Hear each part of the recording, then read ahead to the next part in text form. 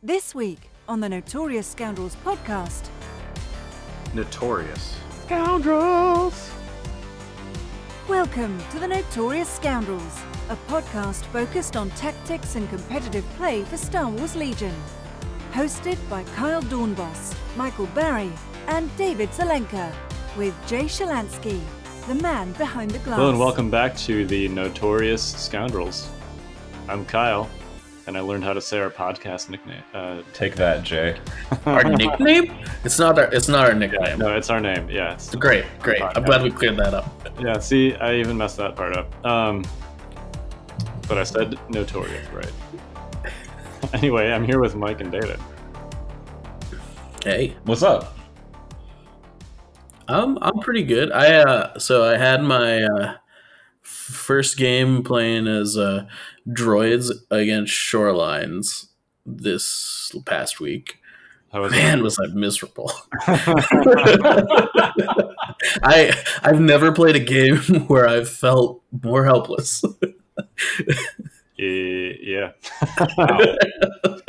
Yeah, I mean, they just, they don't have a lot of tools right now, especially to deal with that. yeah.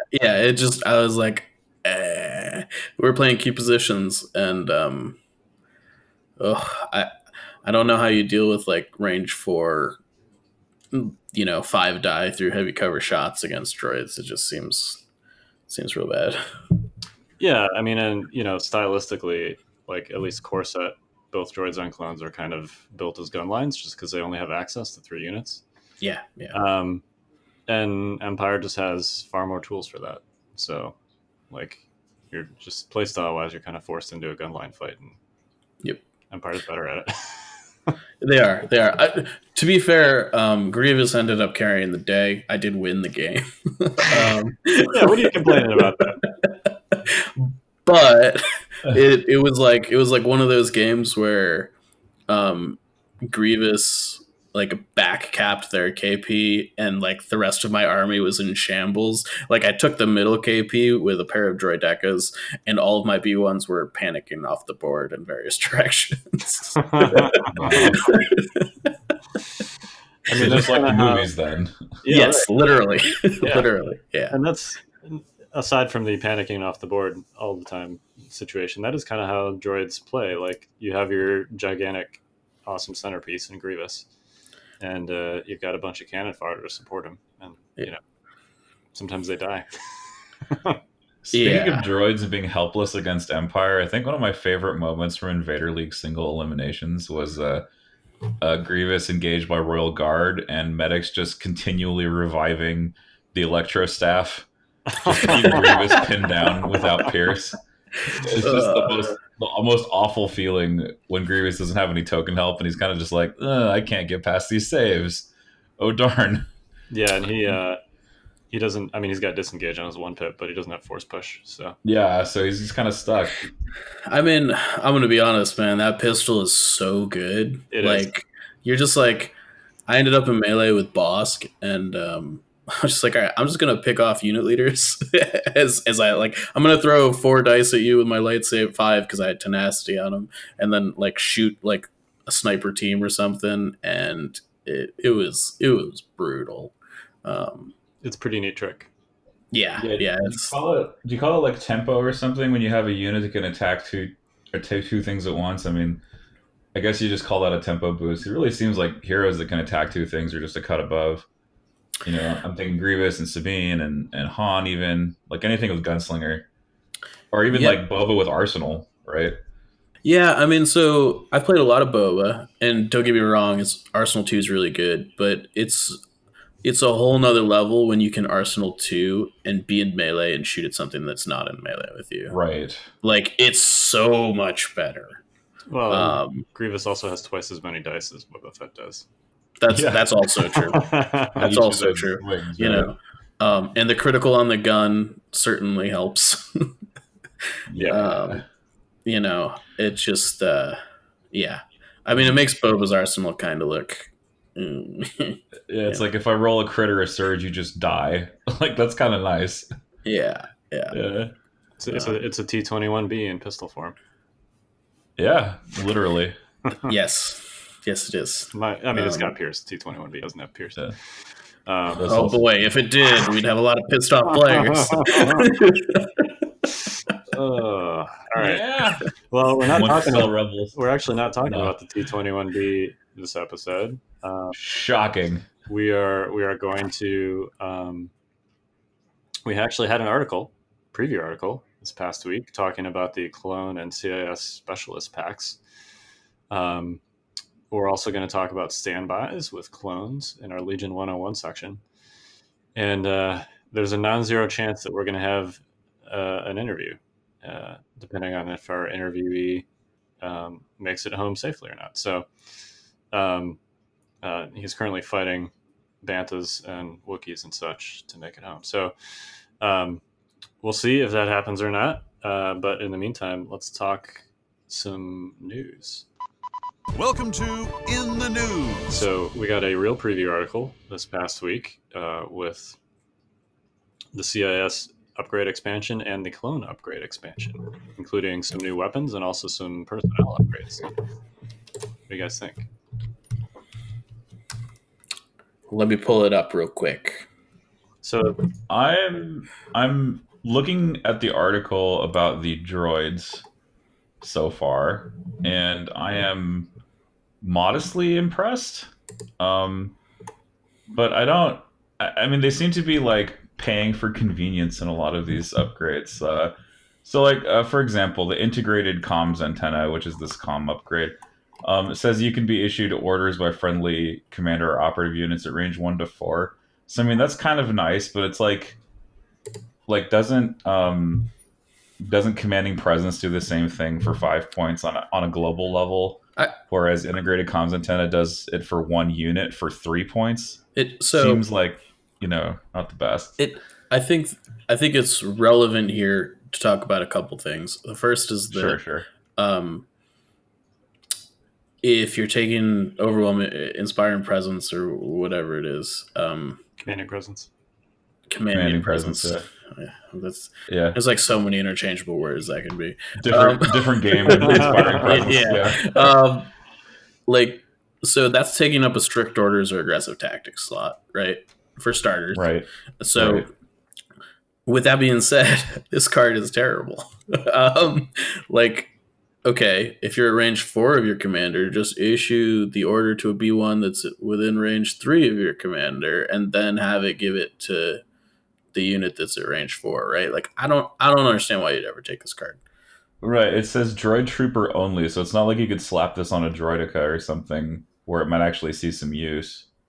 Yeah, it's a lot. I'm confused. I would, so aside from the weapon upgrades, I would sort of characterize the droid upgrades in this pack as like mistake mitigation. This one doesn't really make any sense to me, but the OOM series droid, which is allows you to coordinate at range 1 to 2, and then the security droid basically removes AI attack. Those are both like, if those kick in, you've made a mistake somewhere else, essentially. I could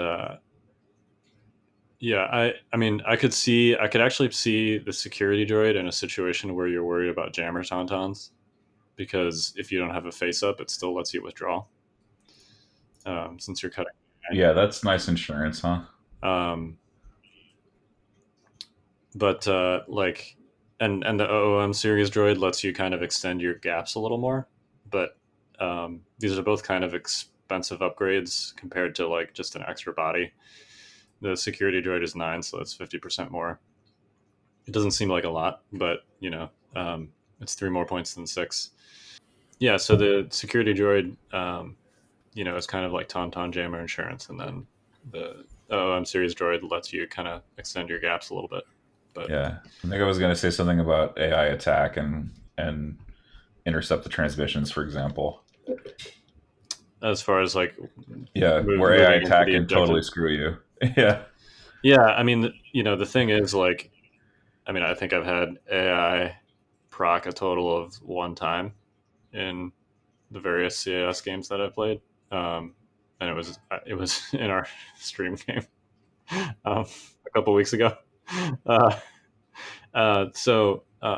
Like notionally, I agree, but assuming that you're preserving unit leaders and stuff correctly, like you shouldn't even have to worry about AI most of the time because you're gonna have face-up orders, assuming that you set up your line and everything correctly. Now, obviously, jammers get in the way of that, which is why I think it's potentially important if you're worried about jammer tauntauns, which... So is it even good against jammer tauntauns is the real question. Because I would pose this. Generally speaking, if you're engaged with the tauntaun, you don't care about AI attack. Well, you do in that it prevents you from withdrawing. Sure, but you're not like gonna... I don't know. I sort of feel like you don't withdraw in that scenario generally.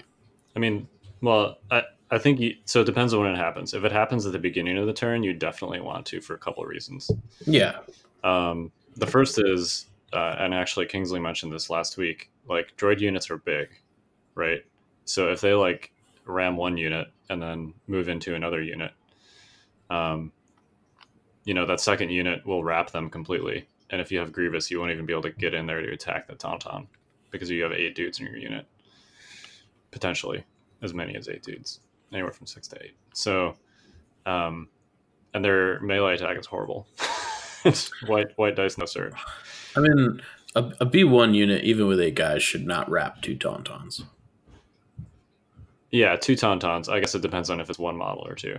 Yeah, if it's one model, then sure. But like a full tauntaun unit, you should not be. I mean, like, I suppose you could choose to wrap them, but that would be a poor choice on your part. Man, I have a great tangent that I'm totally not going to embark on because we have to talk about this upgrade pack.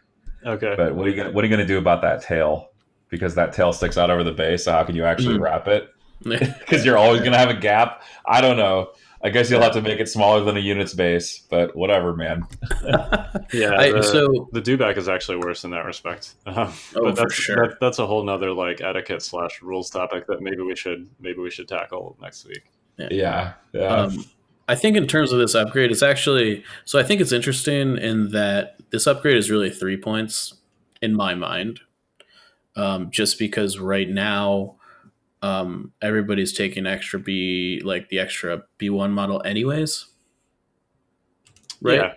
Yeah, because you only have so many units to take. So yeah, like people are taking full B1 units right now. So the B1 security droid is really 3 points to be able to ignore AI attack once in a while. Which, if you have some extra points to spend, not that big a deal. Yeah, it seems fine. I wouldn't buy this pack for that unit. No. But if you've got it and you've got reasons. an extra 9 points, then yeah, I could see it. It's worth noting that if you are going to play this upgrade, it's pretty much only good against like comms jammer shenanigans for the most part, unless you've made an error, which sometimes happens. Yeah. Which is relevant because you probably want this unit to be farther up towards the front to take the charge so that you can then actually use the upgrade. Like, if they're going to charge a unit, you want it to be this one. Yep, accurate. So that's just something to keep in mind. All right, should we talk about these weapons? Because they're far more interesting. Yeah, let's do that. You'll start with the t-shirt cannon. I mean, the radiation gun. The t-shirt cannon, he says. Yeah, that is what it looks like, actually. Yeah. I gotta say, I haven't seen these sculpts in person, but I hope the barrel of the gun is not actually flat like that. It looks really weird. You mean the front of it? Yeah, just like it looks like a sawed off. It looks. I don't know. It looks like a cylinder. t-shirt cannon. I mean, look at the art on the card. I know. I don't know. It looks weird. Launching radioactive t-shirts. It feels weird to me that like the barrel isn't hollowed out a little bit. I don't know. Well, these are only like the second iteration of hard plastic that they've done. So I know.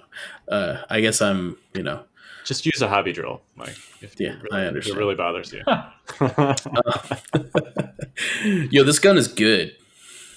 Yeah, it is. There's one bad thing about it. and it's that it's range 2, which is Sure. but Yeah. it's 2 red dice, which is great, and it's got poison 1 on it, which is also great. It's the poison 1 that really seals the deal on this bad boy. This turns a B1 unit into like a character hunting like machine.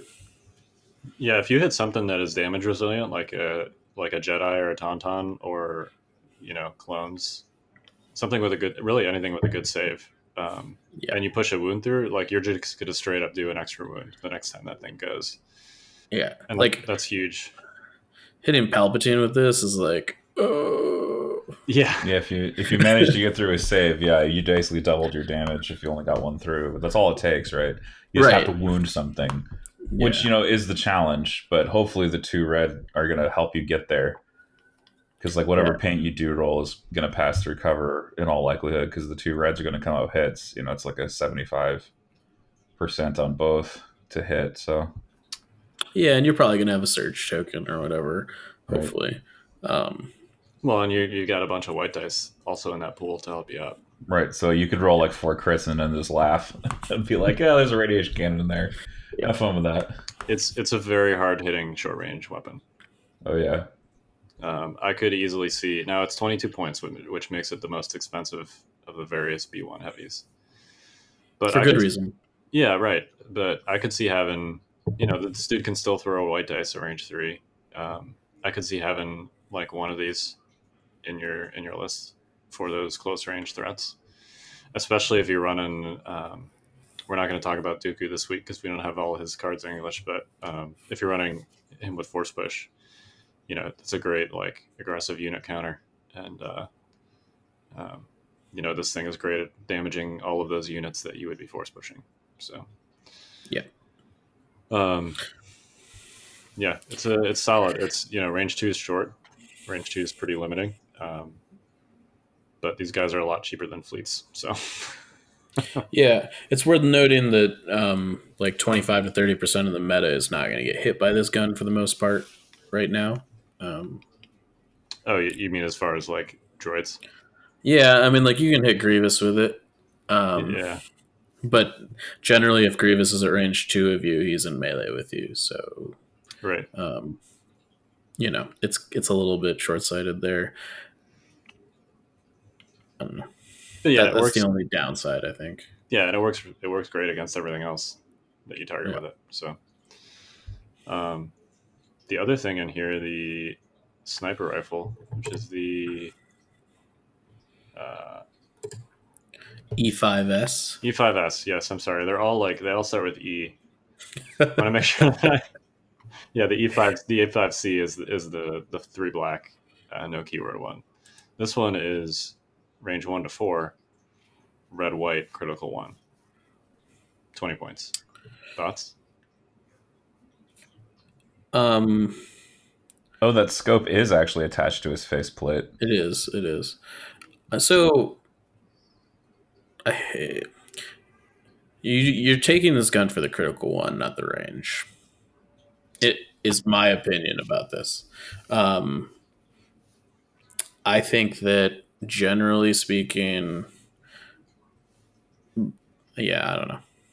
I just like if for whatever reason you do end up triggering AI and you're at range 4 of something, it's a real feel bad. Now that shouldn't happen, right? So I actually have the reverse opinion. I think you're paying for the range when you're buying this thing.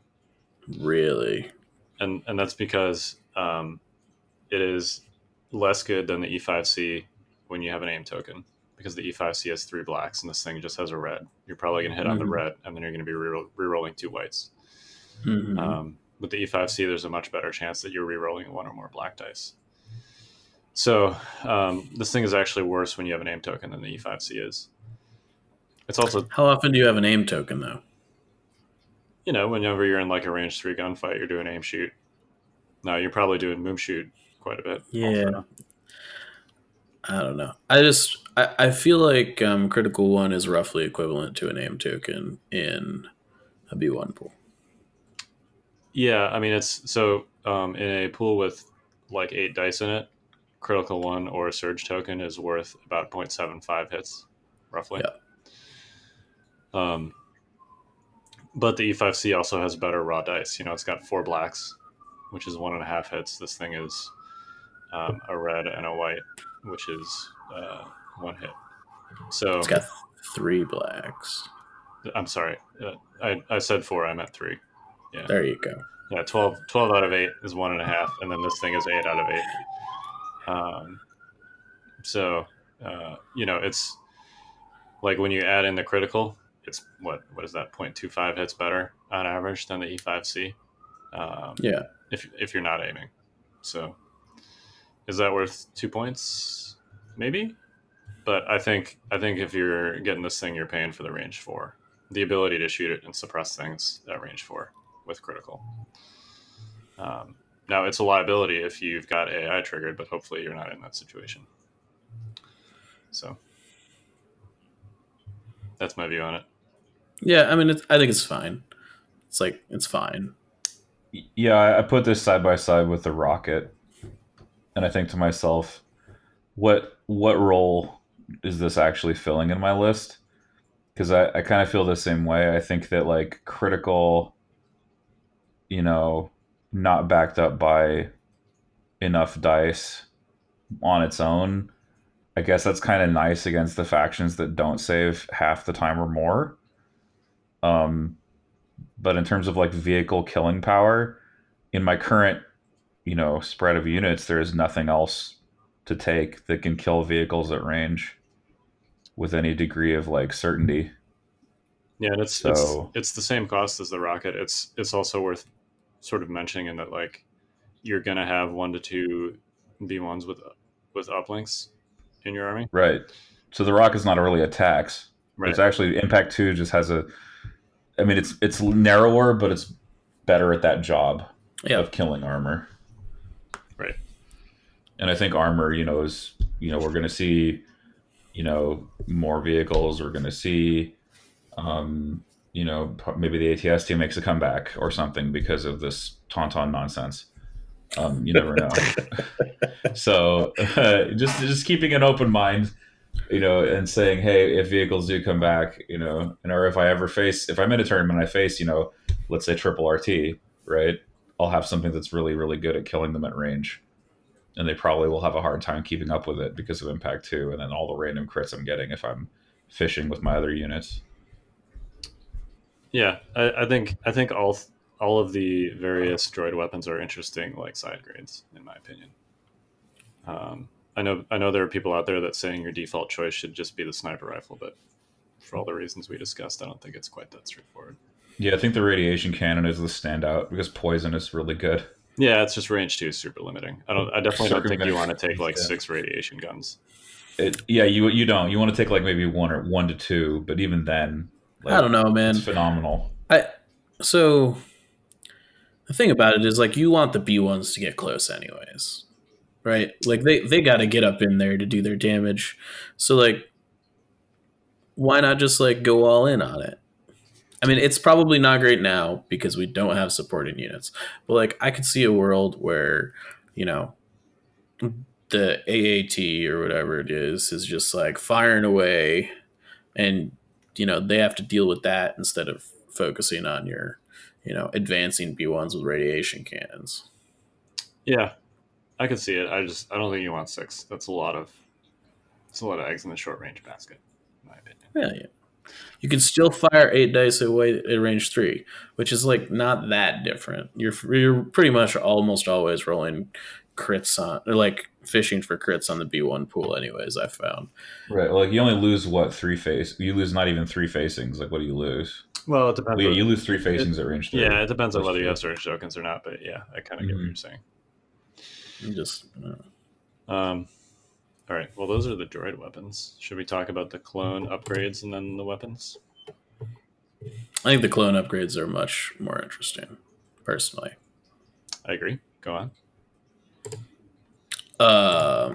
Okay, so I guess we'll just start on that. So the shotgun, I think that's a shotgun. The DP-23. Yeah, is that a shotgun? Yep. Yeah. Like, whoa. Yeah. You're giving Pierce to face one core units. I don't know. Seems excellent. It's pretty good. Yeah. Yeah. I mean, I don't know what else to say about it. It's a little expensive, I guess, but it's only like 2 points more expensive than a Z6. Yeah, it's only 2 more than a Z6. It's cheaper than a DC-15. Yeah. So I don't know. It just seems really good. And I don't know. Just adding Pierce to core units seems really good. Like fleet troopers would be excellent if they could base shoot range 3 and flop to a range 2 gun that had Pierce when they needed it. Yeah, I mean, it'd be like if you could give rebel troopers the fleet shotgun. Yeah, which you would. Yeah. Yeah, you absolutely would.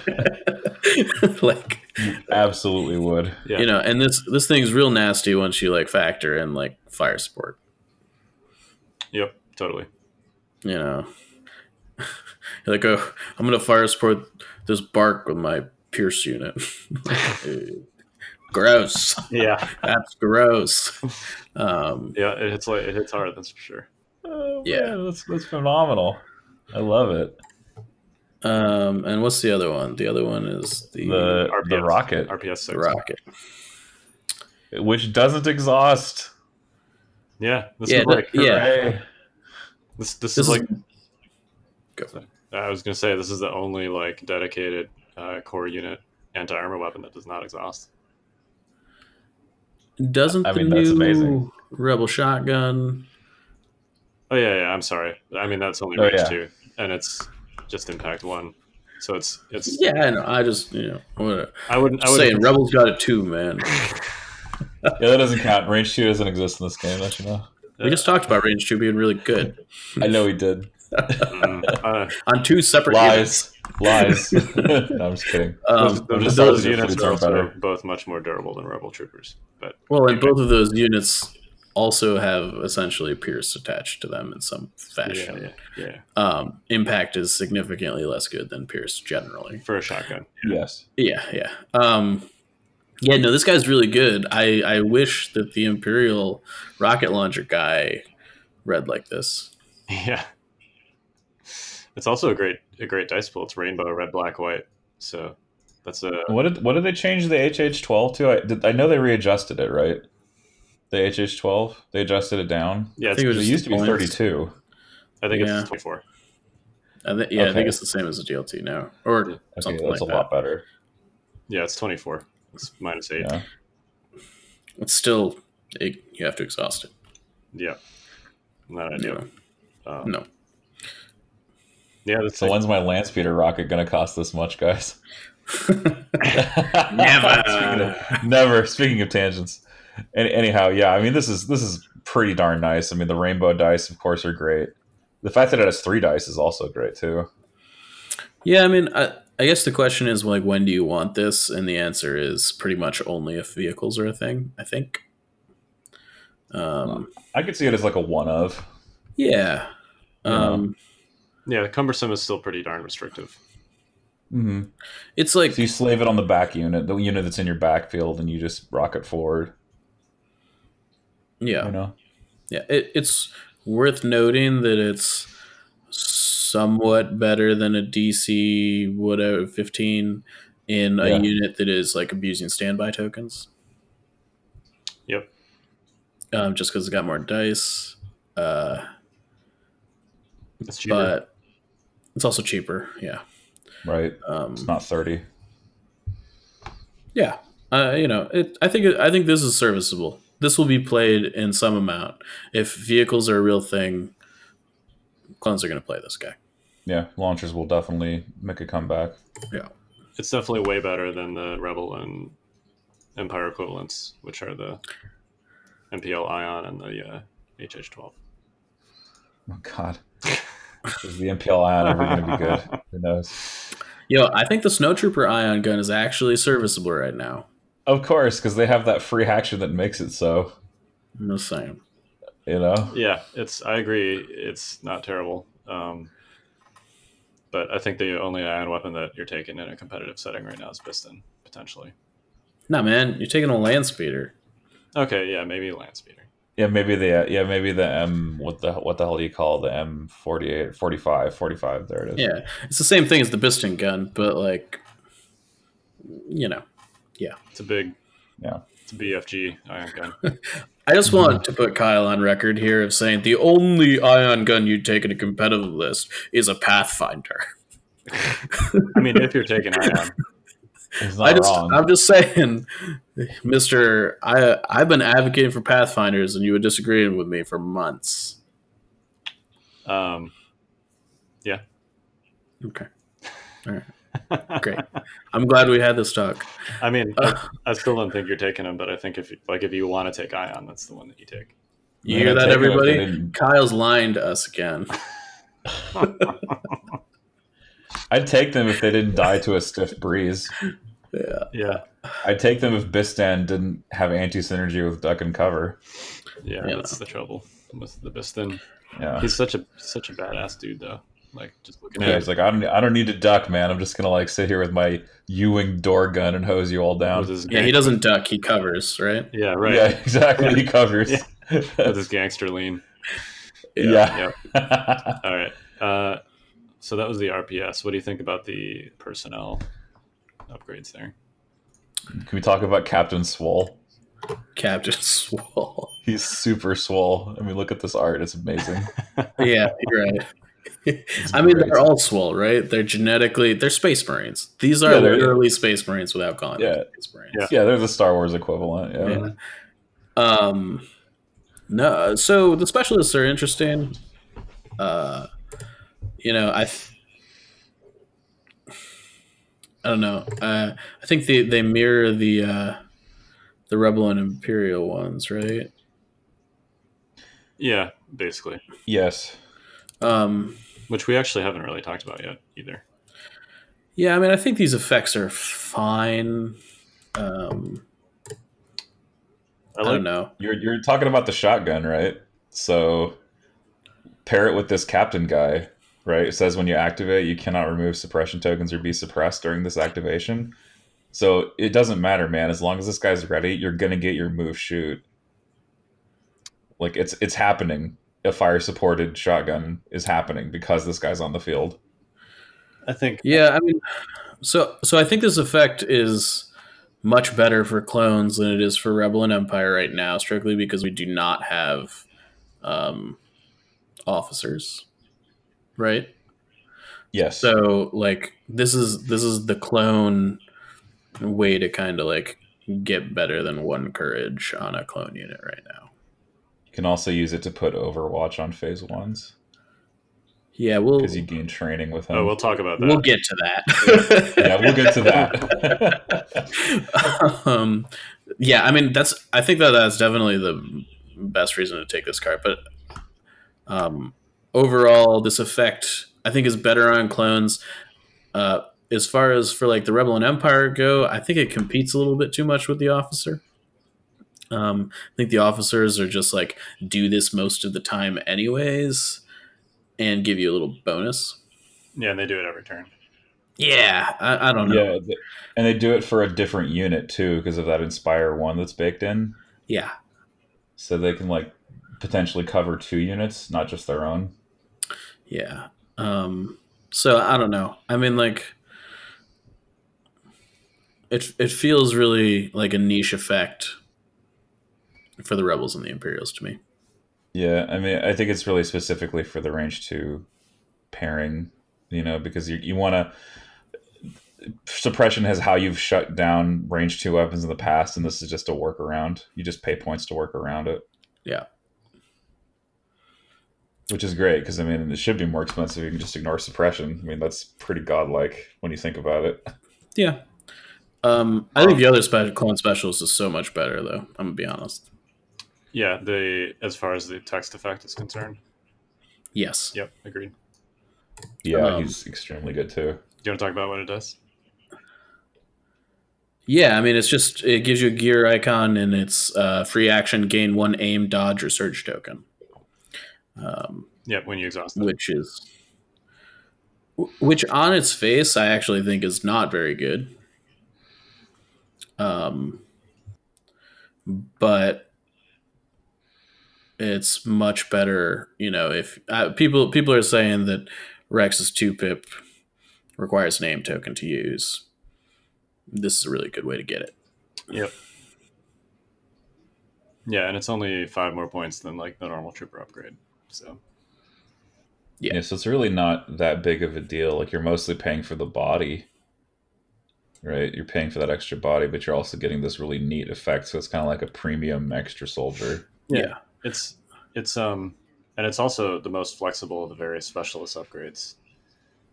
Empire, I think, is aim or surge. Rebel is dodge or surge. Poor Rebels. I thought they were all aim, dodge, or surge. No, Rebels. Is that not true? Rebels definitely does not have an aim on it. I don't remember. There was. I'm gonna go look this up. I will bet you. I'm not betting anything. Okay. I love how we like constantly mock dodge tokens, but Tauntauns are running the roost. Well, they get them, and part of that is because of their dodges. But they get them You're for right. free. Right. So they don't have to do anything other than just like exist to have them. I mean, they have to. So the Rebel Trooper Specialist does say dodge or 1 surge. Yeah, that's bad. Oof. Yikes. Well, Yikes. I mean, like, I think the Rebel Specialist is a lot better than the Imperial Specialist. Just because Imperials have so many ways to get free aims anyway. A, yes, and B, the Rebel Specialist is a lot, like, Nimble synergizes way better with free tokens than Precise does. Mm-hmm. Yeah. I mean, they both. It would have been more interesting if they were swapped, I think. If you gave Rebels a way to get aims and Empire a way to get dodges. It would have been more interesting, I think. I agree. I'm sorry, I have to say this. If all your dice are hits, like, you surely aim tokens are no longer valuable. That's accurate. Yeah. Unless you're clones, then you can share them. Right. You can make sure everyone else's dice are hits. But yeah, I think the clone specialist is the best of the various specialists just because it does give you that flexibility. I hear that you don't need aim tokens if you're just allowed to flip your blanks to crits. Right, I know. Yeah, well. I don't think there are any units we have to worry about that can do that. Okay. All right. I just as long as we're being salty about it. Yeah. I hear that once you notch a model into the end of the movement tool, that's it. You're done.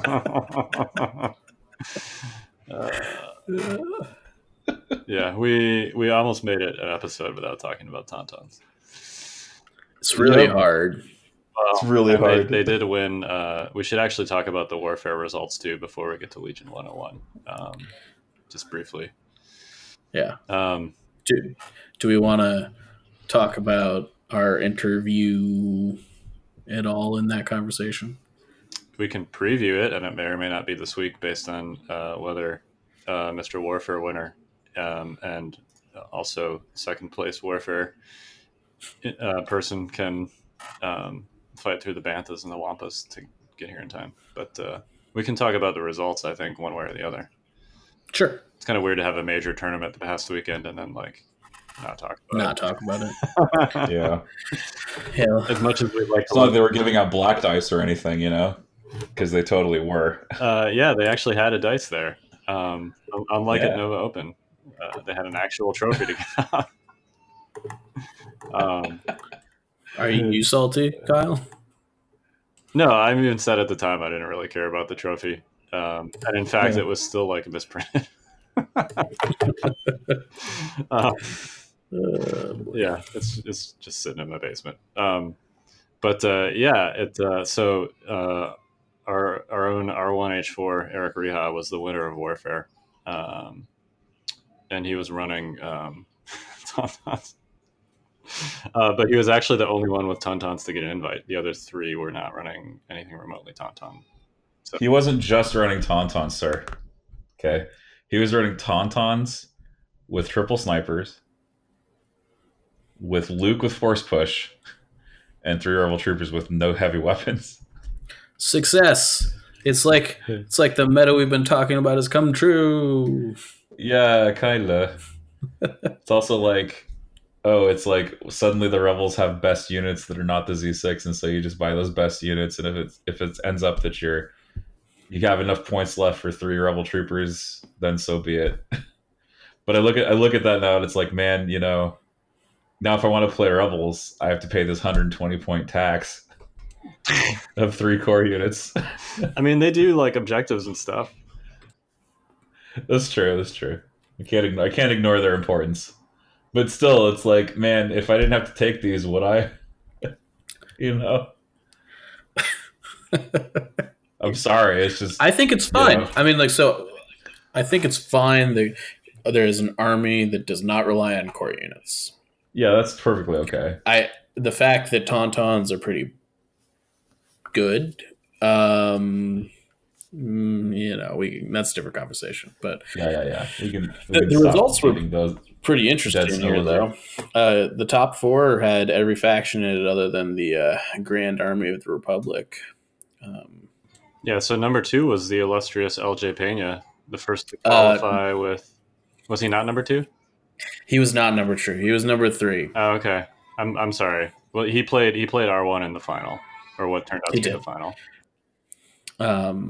But there ended up being 3, 4, and 1s, and he was in 3rd place based on SOS. Okay, well, but he was not that it's a huge right, but he's the first to earn a spot, I think, with droids. Yeah. And then there were 2 other Imperials. I know at least one of them was a shoreline with a tank, I believe. That was Nerfly. And I'm not sure what Ryan played. I don't have it in front of me. I'm sure we'll find out in the interview that we have either today or next week. I guarantee you. Yeah. So, yeah. All right. So we've been talking about Warfare Weekend. We're going to go ahead and get Eric and LJ on the line for an interview. So hold tight. And we're back with Eric Riha, a.k.a. R1H4, and LJ Pena, a.k.a. Talk Polite. How you guys doing? Doing just fine. Ready to rumble. Was that a jazz flute? It may have been a jazz flute. I may have recently rediscovered the jazz flute, yes. Nice. Most excellent. Can I ask you guys a favor real quick? No. Go for it. Okay. Well, LJ, I'll ask you. Could you say Notorious? Notorious. Sweet. Eric, do you want to try it? The second part or the first part? Scoundrels. All right. That's fair. All right. We gotta patch that together and do a drop. That's how it'll start. I like it. Yeah. Good. It's good. Quality. Yeah. So you guys were at a tournament this weekend. Yeah, we were. That tournament was the Warfare Weekend. Yeah, Warfare was actually pretty great. And I mean, not for reasons I'm sure we're going to discuss here in a minute. But overall, just like not even talking about winners, losers, factions, any of that. It was just really solid. Like everything was well executed, I'd say. Yeah, it was a smaller con, and I suppose you could say it's one of the maybe more up and coming conventions in the St. Louis area here, where I guess I now hail from. And I think the show went off without a hitch. We had good playing space, good tables, good access to the bar. I'd say we checked all the boxes. Mm-hmm. Were you furnishing your opponents with shots of White Rhodian? I indeed did bring the thermos of White Rhodian for day one. Anybody that wanted, I didn't drink very much myself, and by the end of the day, I was dry. So it was a good day. So what you're saying is you got your opponents drunk and then beat them into the ground. I don't think I actually got any of my direct opponents drunk, but I may have influenced the rest of the field in the process. Okay. Yeah, he got me feeling pretty great before my second game, let me tell you. So let's talk real quick. How many players did you end up with, roughly? It was 24. Yeah, 24 overall. I think we had a couple drops by the next day, but overall, it was still a pretty solid field of folks. In fact, I'd say the majority of people were probably coming in from out of town. And we had quite a few sort of maybe higher ranked folks on the old Legion ladder, if we had one, show up to the event. Yeah, I was anxiously following tabletop online TTO on Friday and Saturday just to see like who was matched up and how the games were going, because it was, 24 is it's a good sized tournament for a convention that has never had Legion before, but the field was definitely fairly competitive. Still, a lot of known competitive Legion players that showed up to that. So, do you guys want to talk real quick about what lists you brought to Warfare? Let's do R1 first, and then LJ. Sure. So I was bringing some Tauntauns that I had almost completed my paint job on. They had a bit of a rush contrast paint job, but we can maybe get into that later, maybe not. But anyway, I was running an officer with strict orders. Commander Luke Skywalker with just force push. 3 naked rebel troopers, 3 sniper strike teams, and 3 tauntauns, all with tenacity, 2 with uplink, and 1 with comms jammer, for a total of 796 points. So you're on board the naked rebel trooper train?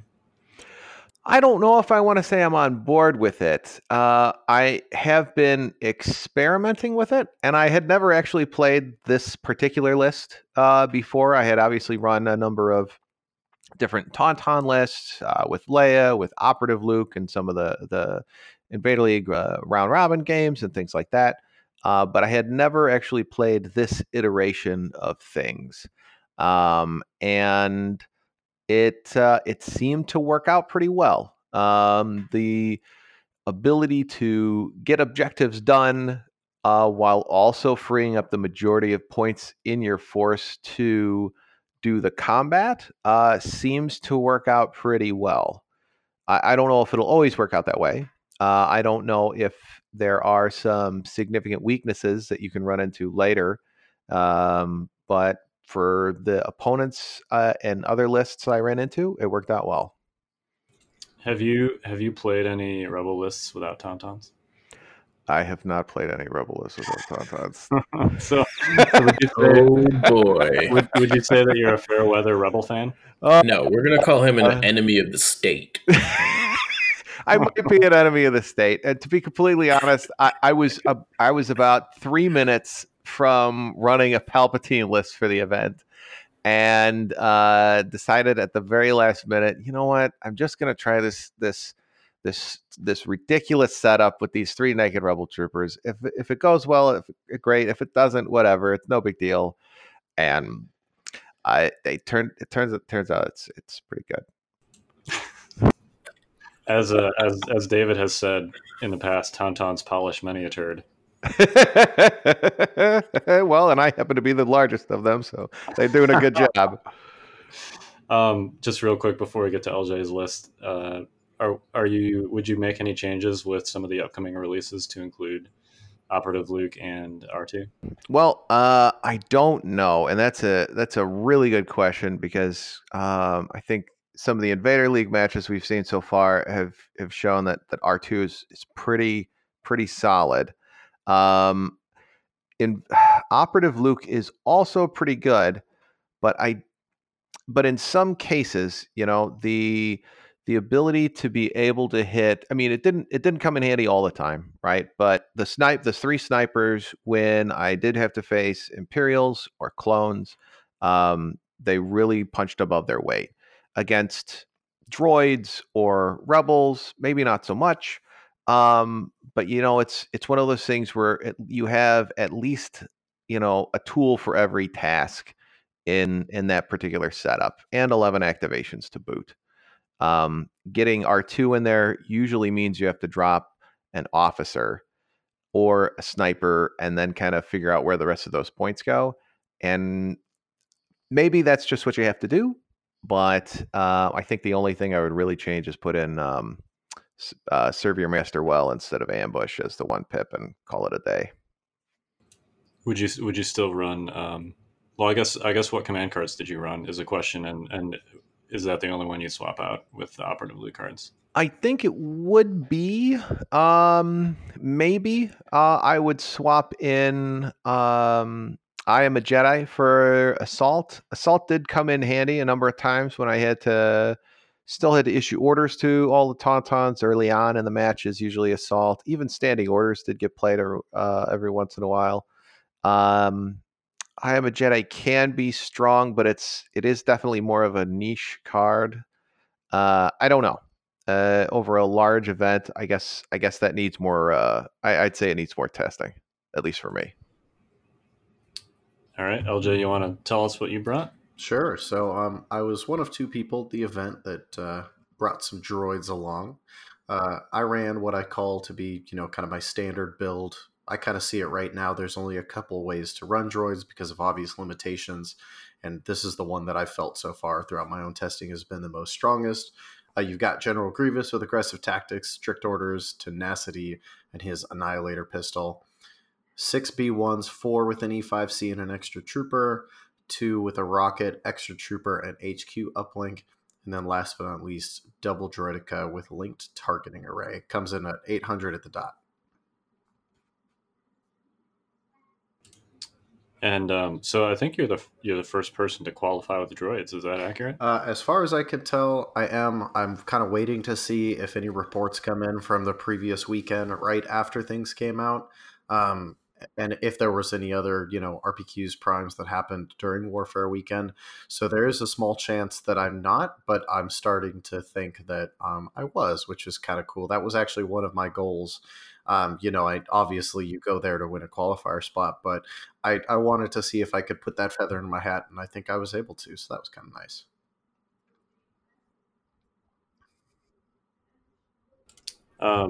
So the droids also have some upcoming releases. Do any of those affect what you'd be bringing with them? I think so. I've kind of been testing a lot of different stuff on the side, based on what we know. And, those of you who've been paying attention to Invader probably know that I ran Dooku Grievous a couple times. And, that's a list that some opponents just don't have answers for sometimes. It's not always the best list, whereas this one that I ran is kind of an all-comers that I felt like all weekend could kind of handle whatever was thrown at it pretty decently. But I'm very excited to run Dooku Grievous and 6 E5Cs. And if I can put the money together, Dooku Grievous and 6 of the droid snipers, because that one in particular has been really effective in my playtesting. So, do you want to talk real quick about the droid snipers? Because we actually talked about them briefly earlier on the show, because they did have that spoiler article last week. Do you want to just talk about what you feel the benefits are of them over the E5s and why you'd take 6 of them? Yeah. So you're only losing out on 1 die from the E5C to the sniper. So the ceiling is very similar. And, when you throw 7, 8, 9 dice in your pool, you're pretty much always going to roll at least 1 surge. So I like the way it pairs with the B1s, because for the most part, you were just kind of hoping that you were going to get some lucky crits and hit through anyway. But I found when I was playing it, especially versus clones, the dice that was going through cover was pretty much exclusively crits. So not only was it going through and hitting the target, that I wanted to, but clones in particular could not use any tricks like Esteemed Leader with Obi-Wan, Guardian with Obi-Wan, to take those hits away from the clones and, funnel to somewhere else. And so, I really think they are going to be an effective part of the droid army. And it kind of allows your B1s to stand back and just aim, shoot, while your other big heavy hitters go in and do damage. And if your heavy hitters can take all of the focus off your B1 line, that's a lot of dice that aren't being chipped away at anymore because they're too busy trying to deal with Grievous Dooku. And so I like the fact that I can kind of create like a bit of a standoff range with them and just kind of fire for as long as I can without having to move. And, that I can still have great control of the army, even as the battle develops, because that B1 line is just so efficient at coordinating down. And because they're staying farther away, again, because of the snipers, I find that I keep that line together for a little longer compared to when I run the E5Cs. Do you ever run into issues with AI, or do you find that you typically have face-ups, so you don't even run into that? I'd say in the 3 or 4 games I've ran with the snipers, I haven't had AI trigger once. Yep, that sounds about right.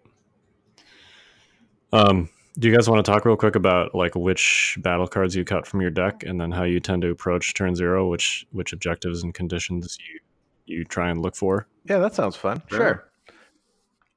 So I, given the I guess you could say the 3 naked rebel troopers, I guess the traditional cut, right, at least from an objective standpoint, when you're running tauntauns, is sabotage.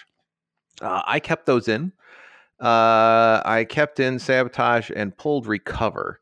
I didn't like the idea of sending Luke out there all by his lonesome to try to get something. Sure, he'd have a bunch of tauntauns and probably could make it work, but given the fact that I still had 3 units to essentially do all of the work, or the leg work for the objectives, that was only 120 points out of 800.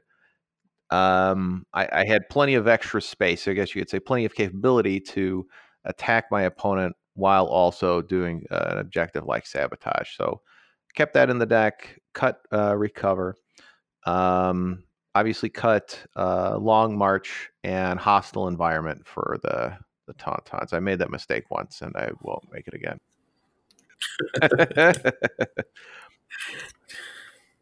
What about you, LJ? So I've actually been messing around a little bit with what I've been cutting from this list, but I think for the droids, I've pretty much been landing on recover until we get Dooku. Then it kind of changes the calculus on that a little bit. So I have also been cutting recover, though the couple times it's been forced, I luckily have not played somebody that's been exceedingly good at it, like a Boba or, Jin box grab shenanigans. And it goes okay because, Grievous wants you to go to the middle so he can murder you. But me personally, I've been trying to cut that from my deck. I really don't have a lot of problems with a lot of the conditions. Normally, if I am the blue player, I'm probably not playing Tauntauns because Tauntauns like to bid for Lim Vis. So I've actually been leaving limited visibility in there because I found if I can go a turn or two without taking basically any wounds on my army at all, most armies don't actually have the damage output to kill that by turn 6. And so I've been leaving that in there and actually taking out Minefield just because in a tournament, it tends to suck up a bit too much time. And I just don't like dealing with it personally. So that's been kind of my condition cut. And as far as deployment goes, I've actually been getting rid of Disarray just because it makes it easier for everything to hit at the same time and be a cohesive force, which is, when I can kind of make a wheel per se and kind of shut the door on my opponent and have the entire line hit at the same time, I tend to find that works best for this setup. And so I got rid of Disarray, even though, I think Long March has been one. I've talked to a lot of other droid players that they've cut that. I really don't mind it so much because it actually is really easy to keep your coordinate chain together and still play the objectives when you're playing the shorter edges instead of the long edges. So those have been kind of my cuts. And as far as what the favorites have been, I think either major offensive or advanced positions is great for droids for, I'm sure, what are pretty obvious reasons. Key positions is probably my favorite objective right now, just because the droidicas can wheel themselves onto the center KP or even your opponent's key position, in the final stages of the game and score points, which people forget about because they're not used to vehicles being able to score. And, I've pulled some tricks on breakthrough too, also with wheel mode droidicas and getting them into the objective, which I know Endless lamented in his games versus Deco. And then as far as conditions go, I actually try to force hostile as much as possible because the droids are just so resilient to suppression. And I mean, with strict orders, I've been pulling off an average of like 10 to 12 suppression a game over the course of a game for 5 points. And, a lot of people forget that the droids can manage that suppression so well and really don't mind holding on to it. Boy, you just can't beat that value. No, not for 5 points. It's crazy. It turns out getting all your core units face-ups with strict orders is pretty pretty good. Oh, look at that. Yeah. You know what? I'm a simple history teacher, not a math teacher, but that feels like an opportunity even Joe Buck would jump on. So you guys played, you were both undefeated going into the final game. So you guys played in what ultimately was the final match. Is that accurate? Mm-hmm. That is an accurate statement, yes. Yes, I managed to avoid Eric until the end of the day. I was very happy about that. Do you guys want to talk about it? Tell us about your match. I don't want to talk about it. Do you really want to talk? No, it's fine. I mean, really, I didn't hate that match. I thought I'd have a lot less of a chance than I did.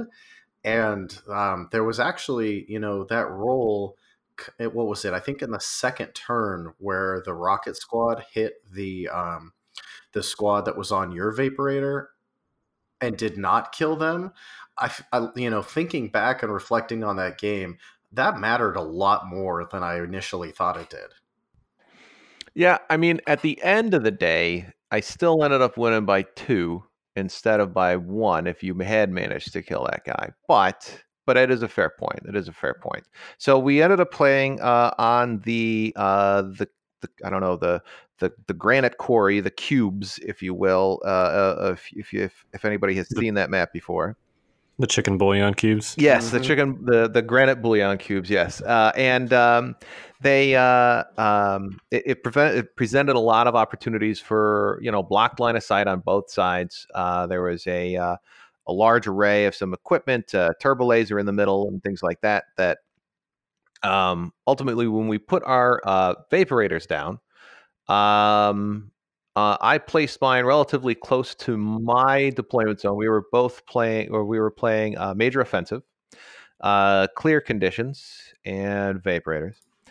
And LJ boldly chose to put his vaporator down on basically as close as he could get to mine, while also still being distance 1 from his, and also blocked by a sort of a large cube or a rectangular shaped box that sort of separated us at the panhandle of his major offensive deployment zone.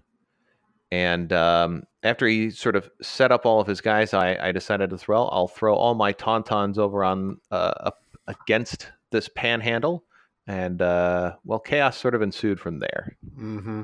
Yeah, I would say chaos ensued is a mild way to put it, considering the picture I have on my phone of Grievous being mounted by a tauntaun.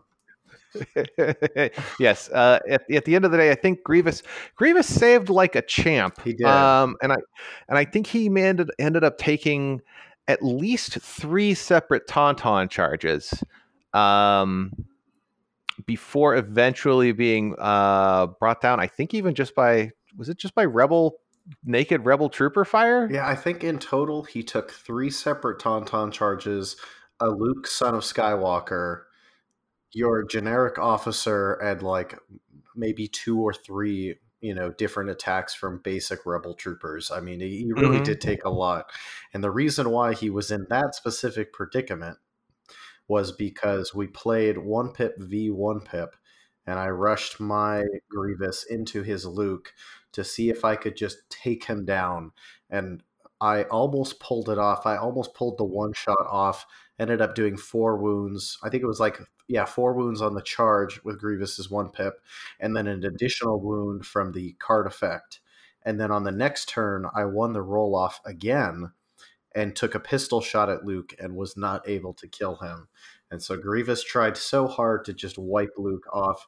And I think if I would have killed him before the Son of Skywalker, it really would have changed the way that fight on that side of the board went.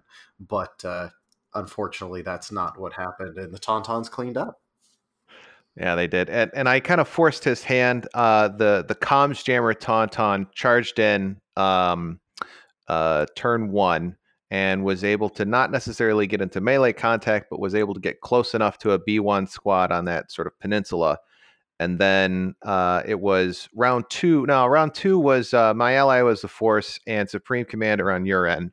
Mm-hmm. And Luke was able to essentially jump in and force push Grievous into the Tawns, and also putting him in range so that if he did, if I won the initiative roll, Grievous would be engaged with two targets, one Taun, one Luke Skywalker, so he wouldn't be able to charge into the rest of my army.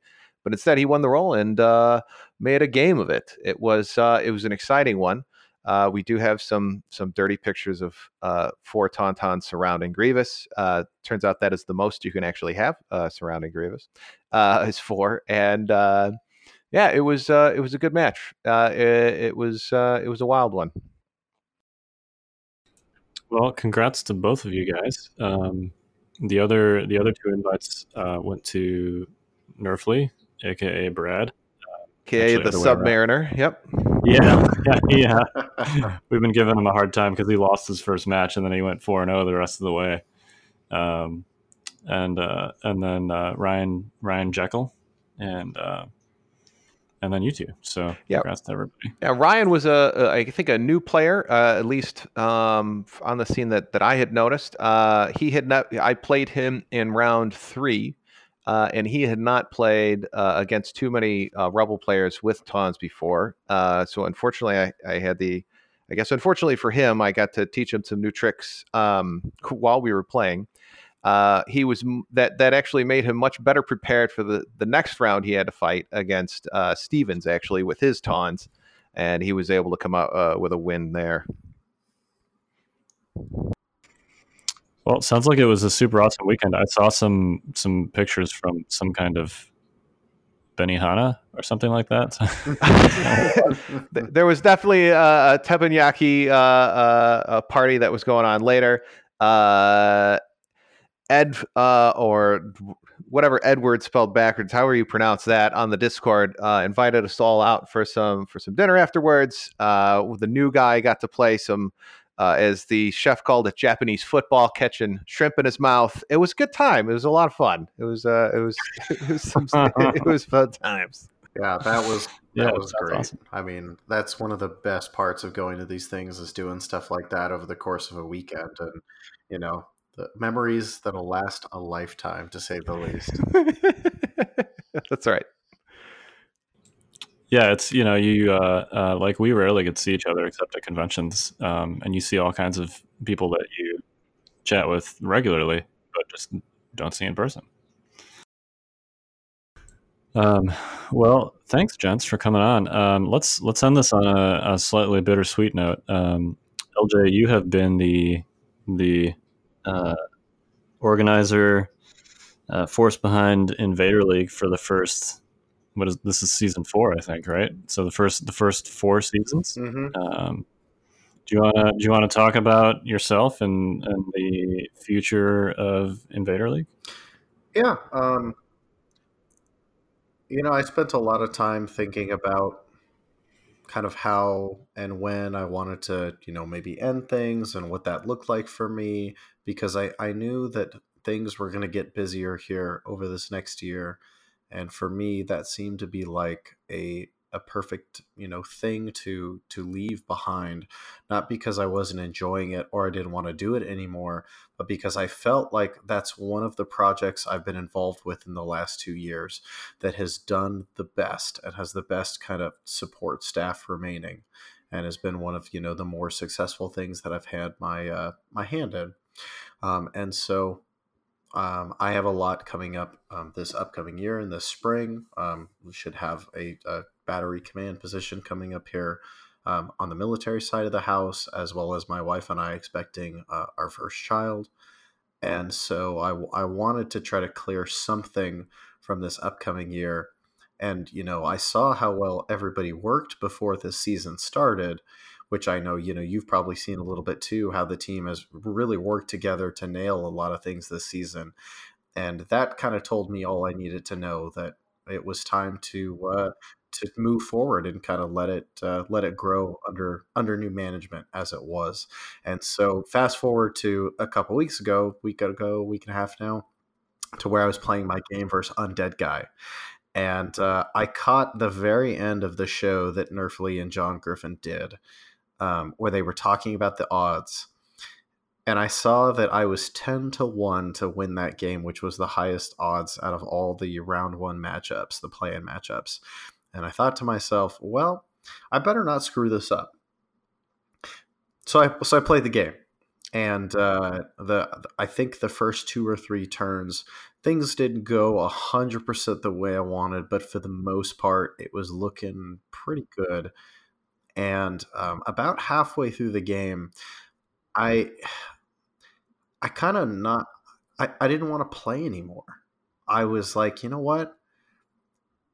I'm kind of exhausted. And I told myself, I'm just going to continue to go ham in this game. I'm going to get super aggressive. I'm going to push this list to the limit and really see what Dooku Grievous can do. And if I lose, then that's the sign that I need. And all credit to my opponent. He really held what was getting thrown in his face at bay and made a couple great plays to round the game out, especially his turn 6 play, his command card that kind of surprised the casters as well as myself. And I ended up losing it. And so I took that post game as an opportunity to let people know, hey, this is going to be it for me. I'm going to move on to other stuff, and that's kind of what prompted this whole process that the last week and a half has been. Well, congratulations! It sounds like you got a lot of more important things than Legion coming up there. More important things than Legion. What is this, Trav? This is a Legion podcast, right? This is what we're supposed to be doing. All right. It sounds like a bunch of excuses to me, but all right, okay. Yeah, my biggest critic over here was talking me through my adult decision here in the exact way he described. But I mean, babies do pretty much take care of themselves. Yeah, that's true. It's like Steven said, you just give them a little bit of sunlight and water them, and they're fine, right? Yeah, that's more or less it. Yeah, sure. Pretty much. I'm sure Jay is shaking his head behind the glass there. He's always shaking his head behind the glass. But anyway, no, I mean, it really came at a great time, to be perfectly honest, because I have been letting the Legion tournament circuit stuff kind of lag behind, and there's a lot of work that I need to do there to get ready for the next kind of season of Legion, as it were, and an update based off what we've seen change in Legion and the way that the game has shifted. And so there's a lot of work that I need to do there that this kind of gives me the off season now to focus on when I would have been working on other Invader stuff. So that, that was kind of a positive change that I was looking forward to. And I mean, on the other side of the coin, I'm pretty sure most people in the Legion community saw the announcement that I got to share from FFG Marketing. And so now that is a connection that myself and some of the other admins have made with Fantasy Flight Games, we actually have the opportunity and are currently working on a series of articles that are going to be on the Fantasy Flight Games website.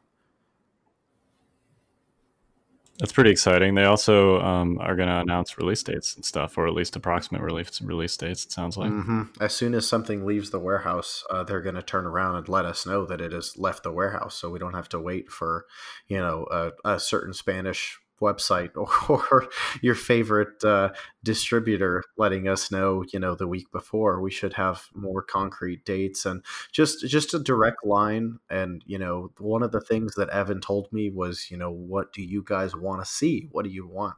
How do you want to contribute, and how do we want to grow this relationship? And it's just been such a positive relationship thus far, and I can only expect it to get to get better and to turn into an avenue to continue to talk to the developers of the game, and not just Luke and Alex, but anybody that has a hand in making Legion. People like Derek that are kind of the unsung heroes that do the work that we enjoy without us realizing it, but then also turn that spotlight around and put it on, content creators. Or maybe we'll finally get a, hey, Luke Cook, you won Worlds article. Do you want to talk about it? Stuff like that I think the community would genuinely enjoy. And so I'm really looking forward to, as I said earlier, kind of seeing where that develops. Yeah, it's not like you're going to be riding off into the sunset. You still got LVO too. Yeah, no. Which I assume you're not doing anything. You're not going anywhere on. No, the work is definitely not done yet. This was just kind of the first in a series of dominoes as far as kind of clearing off the plate, as it were, for next year. I went to Warfaire with the intent to win a spot, and I did, which means I'm going to participate in 2020 Worlds. And so basically everything up to the end of March that I was committed to, I am planning on fully seeing through, to include LVO and then eventually Worlds. After that, I think we're going to kind of see where things are at. I might try to release a couple more responsibilities as we get closer to summer 2020. But we'll kind of see, where that takes me and how much I can handle, because I do think I'm not bad at multitasking and kind of working a lot of things at the same time, but I feel like I'm at the point where I'm almost tapped out, where I've got too much going on at the same time. And I think gradually releasing a few things like this is going to bring up the quality of the other things that I'm involved in. Well, it should be exciting a few months for Legion. The communication from FFG has definitely been good. So, Arwen, I have a question for you as we close. Are you going to bring Tauntauns to Worlds? Boy, that is it's a bit of a odd question. Maybe. I have to think. It really depends, right? I've been playing Tauntauns for, I guess you could say, enough games now to say, if these guys, took a little bit of a hit somewhere either in the rules department or the points department, maybe that's justified. Yeah, there's ways to beat them, but you're kind of swimming upstream when you do, and it could be tough. Maybe we haven't solved that particular puzzle yet. Maybe there's not a good solution out there, and so you do need some adjustments there. I think it'll largely depend on whether or not we do see some adjustments. At the same time, if the vehicle meta becomes especially strong, then Tauntauns in general are still going to be difficult to put on the board successfully every single time if you're staring down an ATST or a tank, etc. So we'll see. Yeah, and it sounds like there's going to be not one but 3 tanks to worry about potentially by then. So, and one that can even dodge the crits off of my RAM. I'm not a fan of that. But hey, that's life in the big city. Yep. All right. Well, thanks, gents. Congratulations to both of you, and good luck with your. We'll see you definitely in March at Adepticon. So, thank you very much. Yeah, thanks again. Well, that was our interview with LJ and R1H4, the winner of Warfare Weekend. And I think that's going to do it for our episode this week for Notorious Scoundrels. I'm David. I'm Mike. And I'm Kyle. Stay fresh, cheese bags. Join us next week for another episode of the Notorious Scoundrels. This has been a Fifth Trooper production.